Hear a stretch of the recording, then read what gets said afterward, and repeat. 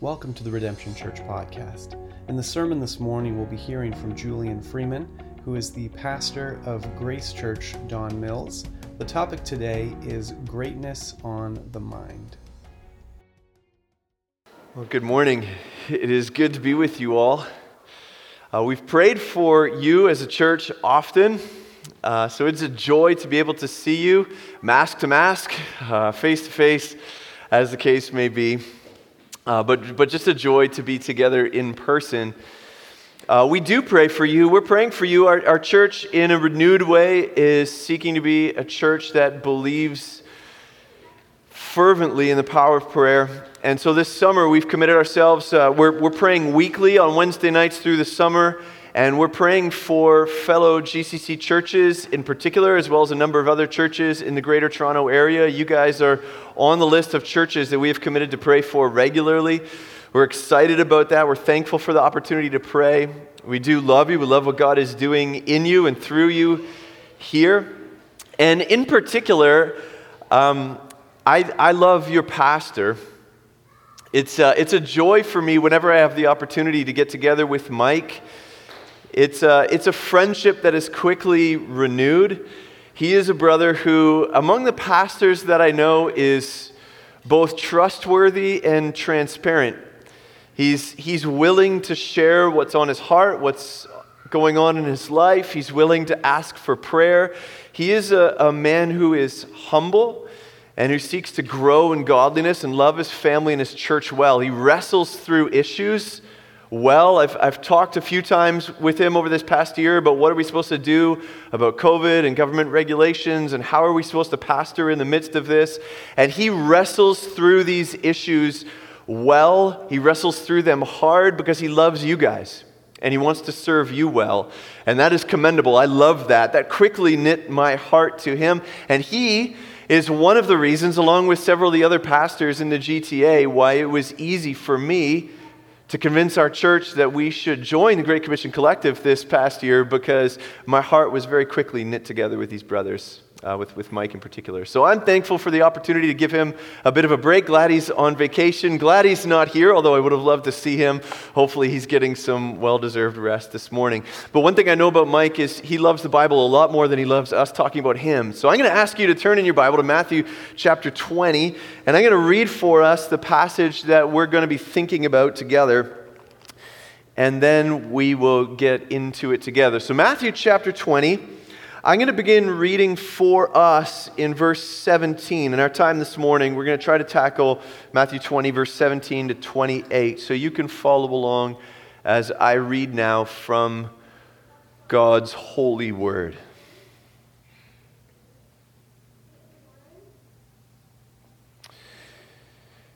And as Jesus was going up to Jerusalem, he took the 12 disciples aside.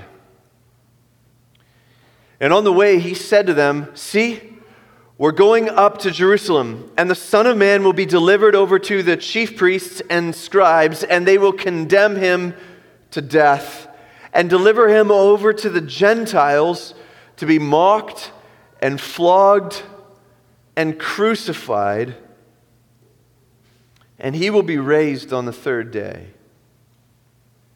Then the mother of the sons of Zebedee came up to him with her sons, and kneeling before him, she asked him for something. And he said to her, "What do you want?"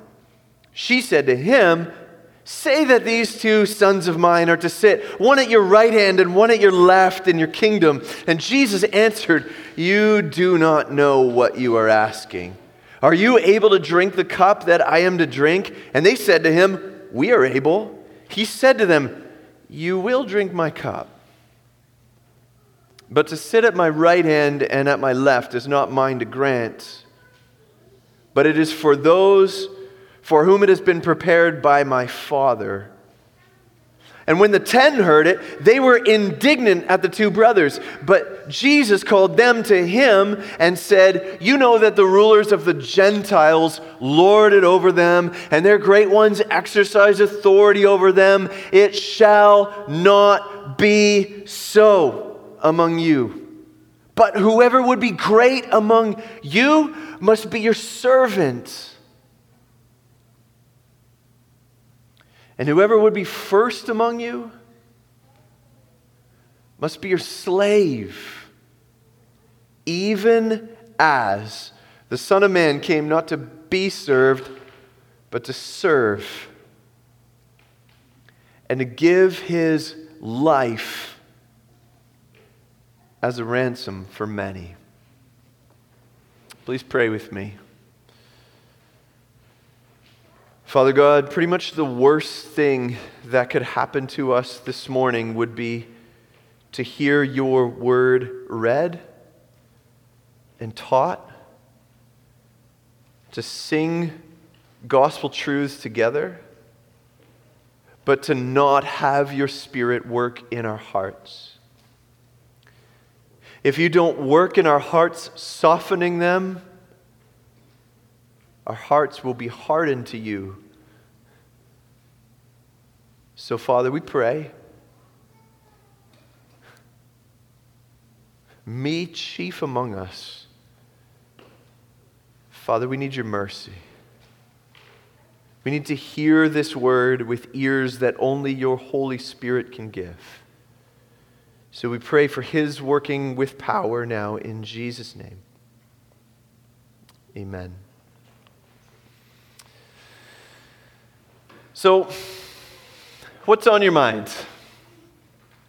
It's an innocent enough question, right? An innocent enough conversation starter, unless you're married. Then it can get you in trouble, I've learned over the years. What are you thinking about at this particular moment? This is a question that has gotten me in trouble sometimes, because sometimes I'm thinking about things that are not as important as the things I should be thinking about. What are you thinking? Well, I'm kind of thinking about food. I'm a recovering glutton, so, the next best thing to actually eating is just thinking about eating. Like, what would I like to eat right now? Why are you thinking about... I get in trouble for this one all the time. My wife, she looks at my face and she can tell when I'm thinking about going cycling, when I'm trying to get out on the road to go for a bike ride. She's like, why are you thinking about that right now? And she knows. She's like, I can tell how much you love it by how much you think about it. She's reflecting this reality back to me. The truth is, what's in our mind is there because of what's on our hearts. What's true about what we love. The things that we love that fill our hearts are the things that inevitably will fill our minds and become the things that we think about. Well, this is true not just about things that we love. It's true about things that get us worked up too, right? Things that get us angry. Have you ever been in a feud? Maybe I'll change that. Have you recently been in a feud, in an argument with someone, like a real, kind of prolonged, protracted argument where maybe they sent you a text that you just didn't like, or an email, and can you believe they said that? And you're playing it over in your mind, and you're thinking, or maybe it was a conversation, and you think, I should have said this, or man, I'm going to come back, I'm going to say this next time, I'm going to respond this, well, what would they say to that? And it's on your mind, you're playing it over and over and over again in your mind, right? It's showing you in your mind what's really going on in your heart. You're angry. You're defensive. What about fear? You ever, you start to develop symptoms of something and you're not sure, so you start Googling it, and then you start worrying more and more. So eventually you do the smart thing and you go see a doctor, but then you get the tests. And then there's that time, right, between when you get the test and when you get the results. What's on your mind during that gap? You're working over the possibilities, all the contingencies, the what-abouts, the what-ifs, the what next. You're thinking about it. It's in your mind because in your heart there's fear. What about hopes? Your hopes, your dreams, these are the things that you make daydreams out of, right? Like, it's been a year since I've had vacation, so I'm battling covetousness in my heart with Mike right now. But it's one of those things where you got vacation coming up, you just keep thinking about it, like, I can't wait for it. What are we going to do? Let's talk about what we're going to do on vacation, and you're consumed with it in your heart, and so it becomes the thing that fills your mind. Now, of course, what's in your heart and what's on your mind is what determines then how you act, how you live. So if we want lives that are conformed to the truth, if we want to live lives like Christ, then we have to think this morning about what's on our hearts and what's in our minds. And the way I want to do that, the way I want to try to tackle that this morning is just by asking questions, these questions of the characters in the story that we just read. This account of Jesus' life, we just want to ask what's on their minds. I want to work backwards from what's on their minds to now what should be on our minds. But first of all, like everything in the Christian life, we want to start with Christ. So we want to ask this question first: what is on Jesus' mind? As we come at this narrative in Matthew chapter 20, what's on Jesus' mind? Look at verse 17. We're going to see it. As Jesus was going up to Jerusalem, he's traveling with his disciples, and a great crowd of people, but now he takes aside the 12, those whom he's called specifically to be apostles. He takes the 12 disciples aside, has a huddle with them because he's got something on his heart that he needs to share. What is it? He said to them, "See, we're going up to Jerusalem. And the Son of Man will be delivered over to the chief priests and the scribes, and they will condemn him to death and deliver him over to the Gentiles to be mocked and flogged and crucified, and he will be raised on the third day." See, no one was asking Jesus to tell them about this. No one's saying, "Hey, tell us about that time when you're going to be betrayed." Now, this is the third time he's brought it up. He's brought it up in chapter 16. He brought it up in chapter 17. He keeps bringing it up. And this time he pulls them aside because he specifically needs to share. He desires to share with them what is on his mind. No one was like, "Hey, Jesus, you told us about your suffering that's coming up ahead. We're just wondering, can we pray for you? Can you tell us more about that? Is there anything we should do to get ready?" No one else had this on their mind, but Jesus did. So he pulls them aside and he says, "Let's talk about this." And each time he's told them about his coming death, he's included a few new details.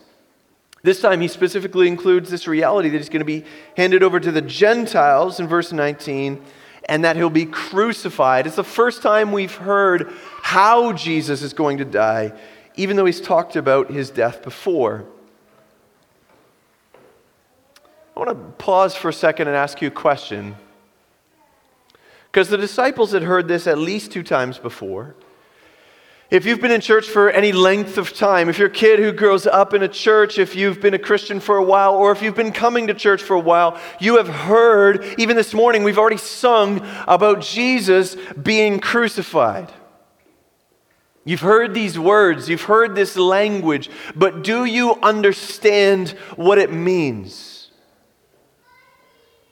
Do you understand what is on Jesus' heart? He is describing the events that are coming up next in his life. He is going up to Jerusalem where he will be delivered over to the chief priests and scribes. Who are they? They're the bigwigs. They're the power players. They're the influencers. They're the political figures. They're the ones with all the power in Jewish society. So the people who have all the power, all the influence are going to be arrayed against him. He is going to be an outcast. He is going to be belittled. They're going to condemn him. See, that means there's going to be some kind of a process of a trial. We know how this works out. It's a mock trial, right? It's a mockery of justice. They already have the jury rigged. They've got the case rigged. They've got the witnesses that they need. The whole thing, in the pretense of justice, makes justice itself look preposterous.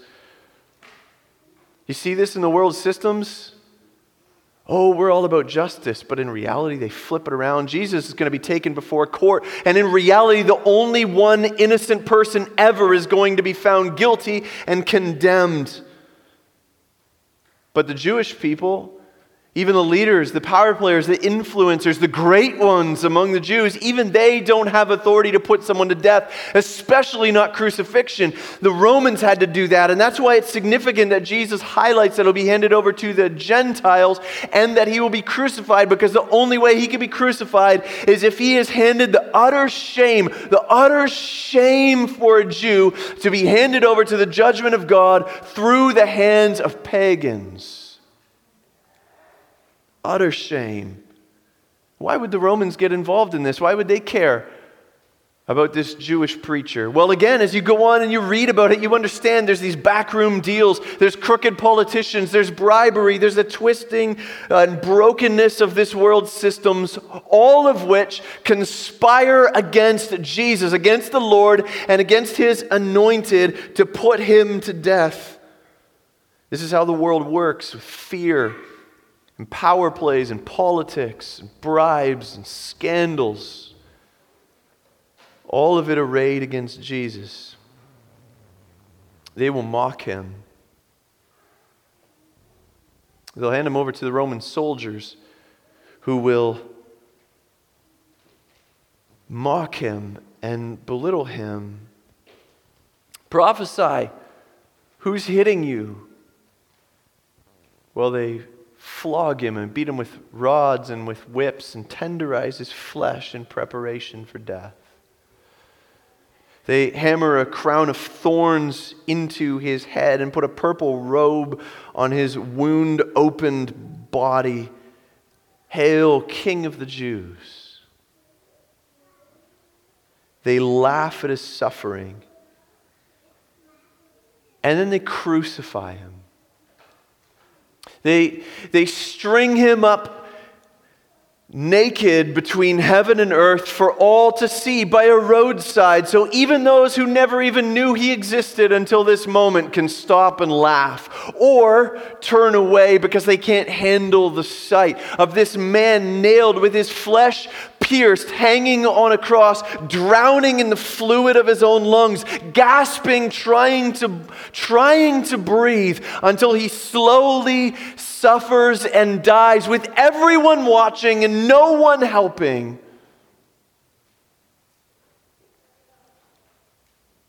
Look at how he suffers.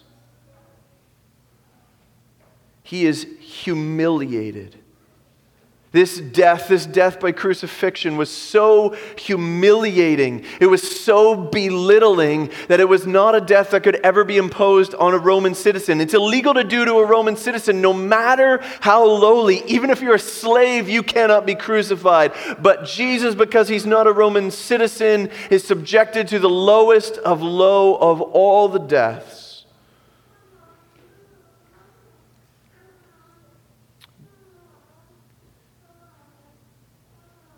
Now notice how Matthew sets this up. Look what he says in verse 17. As he was going to Jerusalem. And look at how Jesus introduces it when he starts speaking. He says, see, we are going up to Jerusalem. The going up to Jerusalem is said twice. It's repeated for the sake of emphasis so that you as a reader don't miss it. No one is dragging Jesus to Jerusalem. No one's twisting his arm to make this happen. No one is capturing him. No one's tricking him. Jesus knows. He pulls them aside to tell them, to say, I know what I'm going to. It's not an accident. It is deliberate. I'm going with every step, being reminded that this is my fate. This is what I'm going to. I am going to become the lowest of the low, utterly humiliated. I'm going to suffer and die. He goes to take the curse that you deserve for your corruption, to take the wrath that you deserve for your rebellion. He goes to take what you deserve. See, there's a whole other dynamic, like a current below the surface of calm waters that the disciples can't even perceive at this point, that as Jesus prepares to go to the cross, he goes to suffer what no human has ever known that is alive in Jesus' day, which is simply this: the wrath of God. Jesus, the Son of God, who has known the eternal smile, the pleasure of the Father, who says, this is my beloved Son with whom I am well pleased. He has always known the smile of the Father, goes to have the Father turn away in wrath, the Father turn his head because he can't bear to look at what the Son becomes as he bears our sin. The eternal fellowship of Father and Son and Holy Spirit, somehow on the cross, the Son is going to experience a severing from the Father as he bears the wrath that we deserve for our sins. Jesus, in a matter of hours on a cross, bears an eternity of hell for countless sinners to reconcile us to God. This is what is on his mind Why? Because you are on his heart. Look at what he says in verse 28. The Son of Man came not to be served, but to serve and to give his life as a ransom for many. He goes to suffer utter humiliation, to become the servant of servants, the slave of slaves, the lowest of the low, the least of the least, for you. The cross is on his mind because you are on his heart. So the question is, have you responded to this grace? Have you responded to the death of Christ? Have you put your trust in him? You who had turned aside and gone your own way. You who are created in the image and likeness of God. You who are created for the glory of God, but instead have lived for yourself, for your own glory, for your own honor. Have you repented? Have you given up hopes of being your own king? Have you trusted in Christ? You who live for your own honor, for your own glory, but instead, in following your sin, have accumulated shame. Have you turned and trusted in Christ? This is what's on his mind because you are on his heart. But this begs the question, if that's what's on Christ's mind, then what's on his disciples' mind? Here's our second question this morning. What's on the disciples' mind? The disciples are supposed to be followers of Jesus, right? They've followed him for years. They're supposed to be learners. They're learning from Jesus. They're supposed to be taking the things that he lives and the things that he says and embodying them, becoming like him. They've been following him for years. They should be like him. So are they thinking like him? Look at verse 20. Then the mother of the sons of Zebedee came up to him with her sons, and kneeling before him, she asked him for something. And he said to her, "What do you want?" She said to him, "Say that these two sons of mine are to sit, one at your right hand and one at your left in your kingdom." It's important, right? What you ask for, I'm going to go to Jesus and I'm going to ask him for something. That's telling you what's on your mind. Grant them to sit on your throne, Jesus. Verse 22, Jesus answered, "You do not know what you are asking. Are you able to drink the cup that I am to drink?" And they said to him, "We are able." He said to them, "You will drink my cup, but to sit at my right hand and my left is not mine to grant. It is for those for whom it has been prepared by my Father." This is what is on their minds because of what's on their hearts. Jesus has a heart to serve, so his mind is on the cross. They have a heart to be served, so their mind is on a throne. They're seeking greatness as the world defines it. Now, don't let this confuse you. The fact that the mother comes to ask, that's not supposed to indicate that this wasn't what James and John wanted. Like, James and John wanted this. When Jesus responds to them in verses 22 and 23, he responds to the men. He doesn't respond to the mom. He responds with you, plural, you. And he talks to James and John, "Are you going to drink the cup?" And then he talks to them about what will happen to them. He's acknowledging that the request of what comes through the mother is actually their request. It's what they want. That begs the question, why does mom come and ask? There's all kinds of reasons suggested. Different people hypothesize different things. I think the two most likely explanations, and they're not really mutually exclusive, are this. There's good reason to think that James and John's mom, Salome, was actually Mary's sister. So Jesus' mom's sister. So the lady that comes to ask Salome is Jesus' aunt, which means that James and John are Jesus' first cousins, which means something like this. In chapter 16, Jesus has already talked about how Peter's going to be great and the church is going to be built on Peter. And there's all this question about who's going to be the greatest beginning in chapter 18. And now the aunt comes and says, "Listen, we've heard enough about Peter. Let's just settle this. We're cousins. They're your cousins. I'm your aunt. We all know how this is supposed to work out. So there's some internal internal family things going on. So that's a potential answer. The other one is just this. In most cultures throughout history, women have been able to get away with asking for stuff that guys can't get away with asking for. And so the disciples have it on their mind, but only the proud mom, proud of her boys, eager for the welfare of her children, just comes and boldly asks with the boldness of a mother, "Hey, come on, I want my boys to sit on your throne." But Jesus is insistent. You do not know what you are asking.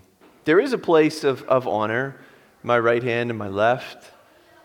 But before we talk about that, let's talk about the cup that I'm going to be called to drink.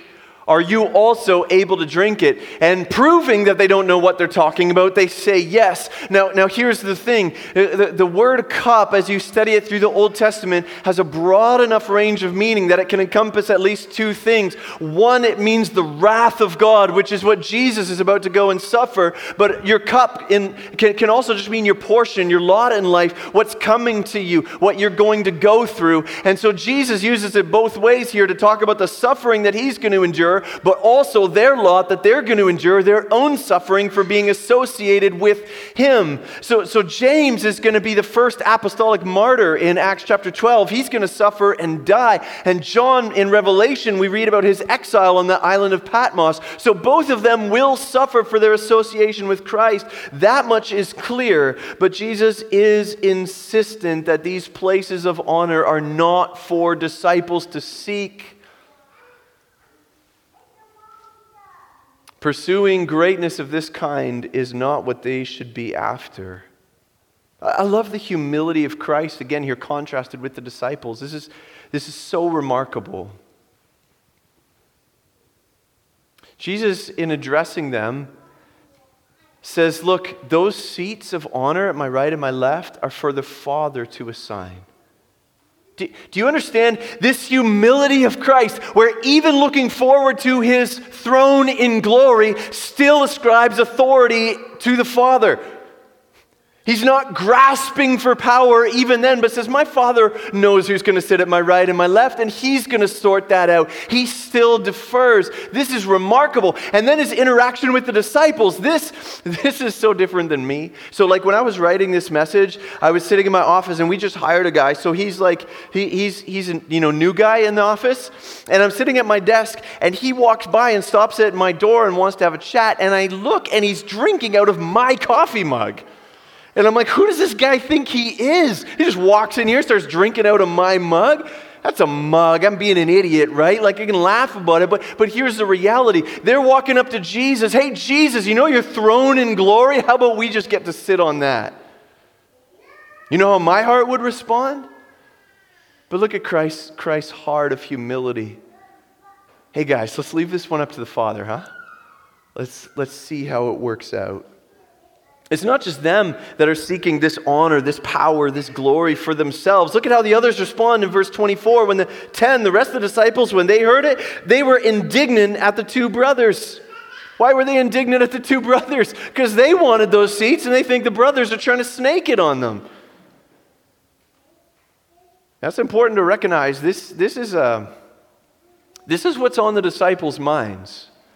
So like if you go back just a couple chapters, if you go back to chapter 18, this whole body of teaching from chapter 18 to 20 in Matthew's gospel starts with a question of who is the greatest. That's what they were thinking about. Who's the greatest? So Jesus teaches them. He says, look, the greatest is the one who becomes like a child, who doesn't fight for supremacy, the one who embraces the place that they're given and is just happy to be included in my kingdom. They're so over themselves that they're willing to live for others so that they're not going to cause others to sin. And in fact, they're so over themselves, they're over their big dealness so much that not only are they not going to cause others to sin, but when others fall into sin, they're going to go and pursue them. They're going to go out of their way to serve and to love those who are weak, the sheep who are straying. They're going to leave the 99 and go after the one and find them and bring them back. And when that sin, he goes on in chapter 18, when that sin is turned against you, you're going to forgive them 70 times 7. Because you're humble, you're over yourself, you realize you're not a big deal, so you can forgive. So then all of a sudden the bigwigs, the Pharisees, at the beginning of chapter 19, come up to Jesus and they kind of think they're a big deal. So they say, hey, look, we want to divorce our wives for any cause because, we're better than them. Can we get away with that? And Jesus is like, well, there's a small problem of, covenant, love, and faithfulness that are kind of close to God's heart. And the disciples hear this teaching to the Pharisees, and the disciples, in male hubris that spans every generation, say, whoa, it's better than not to get married if I got to put up with one wife my whole life. And Jesus is like, hey, boys, how about you humble yourselves and actually think about what you're saying? Maybe you should think about becoming a eunuch for the sake of the kingdom. Take a low role, become a single so that you can serve for the greatness of this kingdom. The disciples don't get it, though. And so the very next thing that happens is some children are being brought to Jesus. And the disciples are like, you don't have anything for us. Get out of here. You have nothing to contribute. And then a rich man comes, and the disciples are kind of impressed. They want him to stick around. But Jesus does the exact opposite. He says, let the little children come, and he blesses them, those who come with nothing, those who come in humility. And the rich man who's got something, hey, I got stuff to give here, is sent away from Jesus. And Jesus explains it to them. He's like, guys, the first will be last and the last first. But they still don't get it. So he gives them a parable at the beginning of chapter 20, talking about a man who owns a field, a vineyard. And there's these workers who he hires throughout the day. And at the end of the day, he's still hiring the deplorables, the unhirables. And he's giving them rich rewards. He's paying them for a full day's labor, even for 1 hour's work. He's honoring the least. And he explains it again. The first will be last and the last first. The disciples hear all of this and then say, yeah, but can I sit on your throne? Because I'm still kind of thinking about that greatness thing. It's a magnet.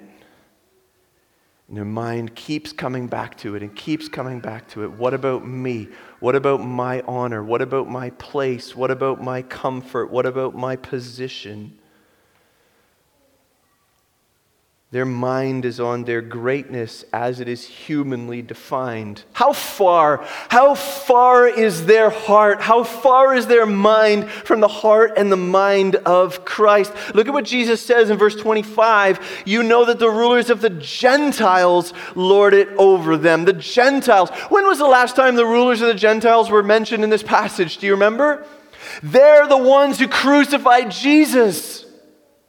In their pursuit of greatness, they end up killing Jesus, turning against him. Jesus is saying, if your mindset is on your own greatness, as the world defines it, you are more like those who kill me than those who follow me. Your kingdom is like the kingdom of the earth, not the kingdom of heaven. You are opposed to me, not followers of me. Jesus keeps coming back to his suffering and to his death, because this is what is on his mind. They keep coming to their position and their power and their glory and their honor, because that is what is on their minds. The contrast is set up, and this sets us up for our last question this morning, which is simply this. What's on your mind? Come full circle. What's on your mind? We thought about what's on Christ's mind. We thought about what's on the disciples' mind. What about you? Think back over the last little while. What kinds of thoughts have consumed you? Have you been concerned about your status? Who's noticed you and who hasn't? Who's approved of you or who's disapproved? Who's loved you or who hasn't? Who's forgotten you or remembered you? Are you consumed with these things? Are you consumed with thinking about your ease and your pleasure?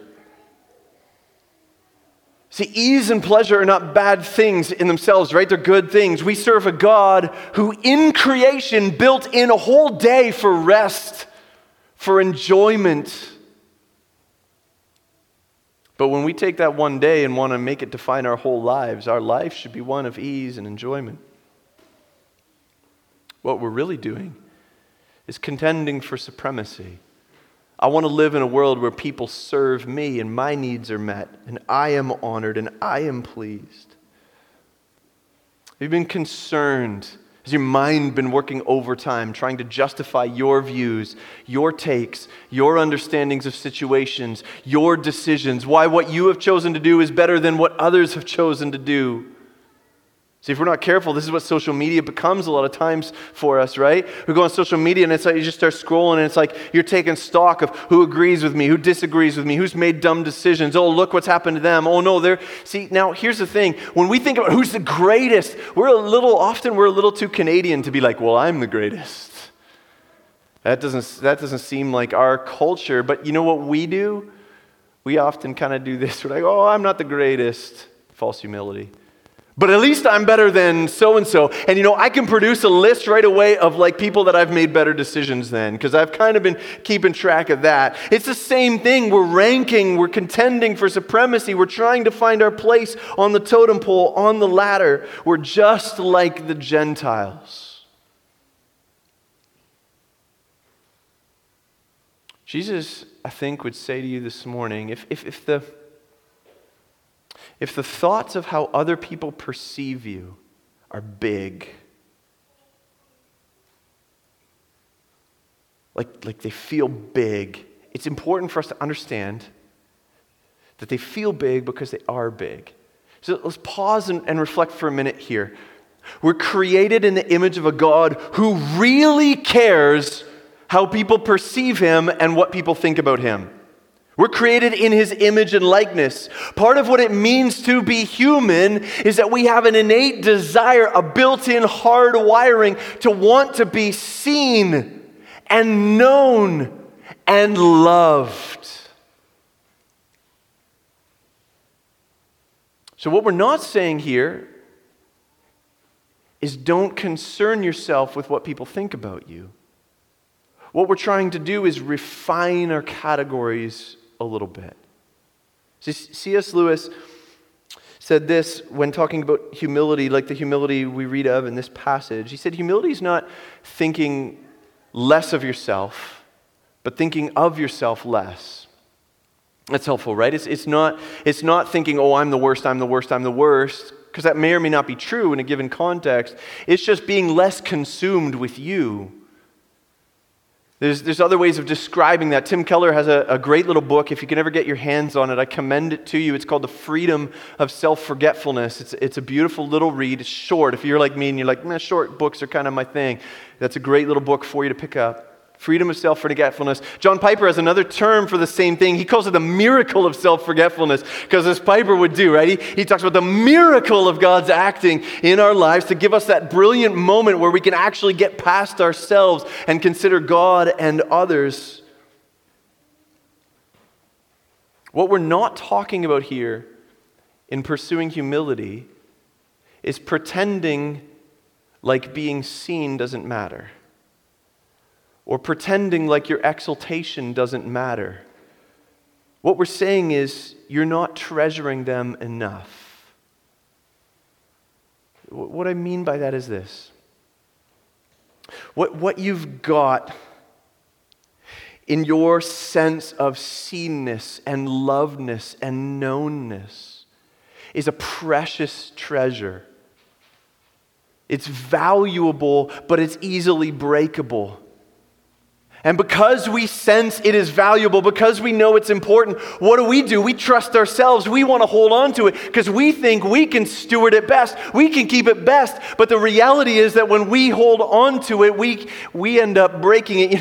I have this image in my mind of like, you've seen moms do this, right? Where they're the multitasking queens. They got like a baby strapped to them and they've got kids running around the house and they're trying to like do the dishes and make dinner and everything's happening all at the same time. And it's like we're trying to do that, but like manage life, but at the same time hold on to something precious and not let it get broken. But inevitably it will get broken. And so sometimes we sense that, so we're like all entrusted to another person, and their estimation of me, their love for me, their seeing me will give me value. That'll build me up. But the reality is that we can't trust it to other people either, because it will inevitably also get broken. What Jesus has in mind is for you to entrust your exaltation, entrust your seenness, your knownness, your loveness to God. Look at verse 28. Verse 26 rather. It shall not be so among you. But whoever would be great among you must be your servant. See, he doesn't say don't seek greatness. He's saying entrust it to God. Whoever would be great among you must be your servant. Whoever would be first among you must be your slave. This needs to be our mindset. How do I go low? How do I serve? It needs to be our mindset. It needs to be on our minds because it's not something that ever comes naturally. No one ever just woke up in the morning and they're like, hey, I want to be a slave today. No one thinks like that, right? So we need to consciously, deliberately get our mind there. It also needs to be our mindset because it requires creative thinking. It requires careful thinking. So let me pick on dads for a minute here because in reality, when we talk about going low and serving, this will never be part of the culture of your home if it is not first characterized by the dad in the home. So guys, I'm going to pick on you for a minute. Let's think about decisions that you make. It is possible for you, in a misguided effort to serve, to arrange your whole family's life around your child or children and do them great spiritual harm. It is possible for you, out of a misguided effort to love your wife, to make the whole world revolve around her and what she wants. And you can do her great spiritual harm. The question is not what will make people happy or what will make people like me. That's not how we aim to serve. But like Christ who served us by pursuing our spiritual good, the question is how can I pursue the spiritual good and stability of my family? So maybe sometimes that might be counterintuitive. It might mean that for dad to serve with longevity and with stability, he might need to take a night out to go be with friends who will build into him and encourage him and instruct him in the Lord so that he returns home reinvigorated and ready to bless out of the overflow. It might mean that there would be seasons in your life where you need to invest, Dad, in more schooling or in a double shift at work because pursuing that will allow you to be a good example of hard work and provision for your family. On the other hand, there might just be nights when you just need to be home. How do you make that decision? A mindset of service. What is for the spiritual good of others? Sometimes dad needs to be the disciplinarian. Dad needs to be the heavy. Dad needs to be the one that no one likes because he's bringing order and discipline and structure in his home. And sometimes dad needs to just bring the levity and the laughter. He needs to bring the lightheartedness to the family so that we grow in love and unity together in ways that only a dad can do. How do you know the difference? What serves my family in this moment? Now, you don't have to be a dad to realize these decisions face you too, right? Moms deal with this reality too. If you're single, you have a roommate, you know this reality too. You belong to a church, so you know this reality. Where are you going to serve? What ministry are you going to be a part of? Is the question, what will make people like me or what will make me happy? Or is the question, how can I go low and serve the spiritual good of my brothers and sisters in my church? How do you get there? How do you have this mindset?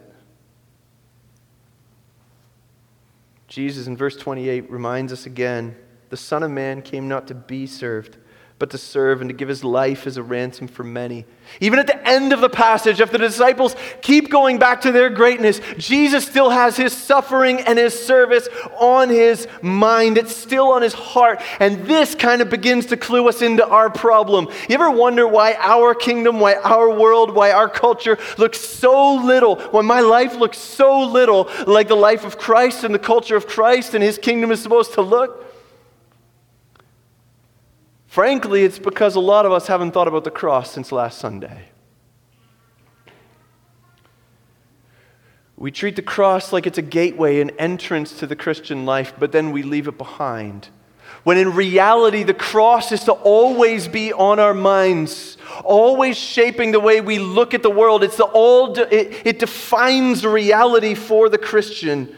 The Apostle Paul reflects this. He lived this in his life, and he reflects it in Galatians chapter 2. He says the life, he's reflecting on the life that he did live, and now he says the life that I now live in the flesh, I live by faith in the Son of God who loved me and gave himself for me. He's got a heart that's captured by the cross, so a mind that is fixated by the cross, on the cross, and a life that then keeps in step with the pattern of Christ on the cross.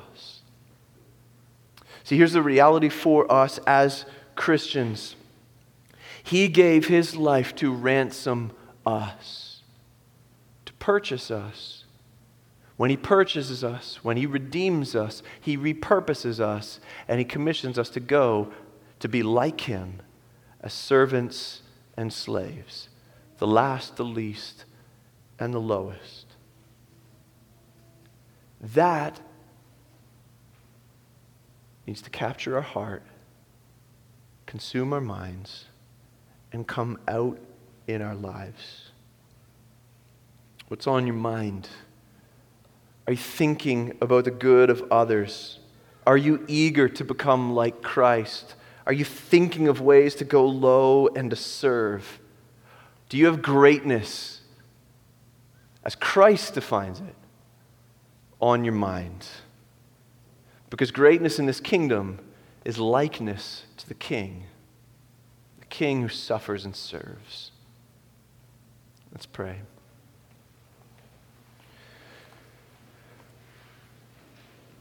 Father God, all of this is so counterintuitive to us.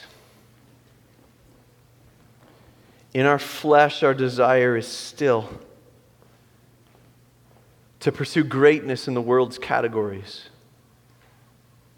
to pursue honor and power, to pursue position and the praise of people. Father, help us to entrust our exaltation to you who see in secret. To believe that as we serve you and serve others and go low, at the proper time you will exalt us. Help us to live as a people with the greatness of likeness to Christ continually on our mind. We pray in Jesus' name.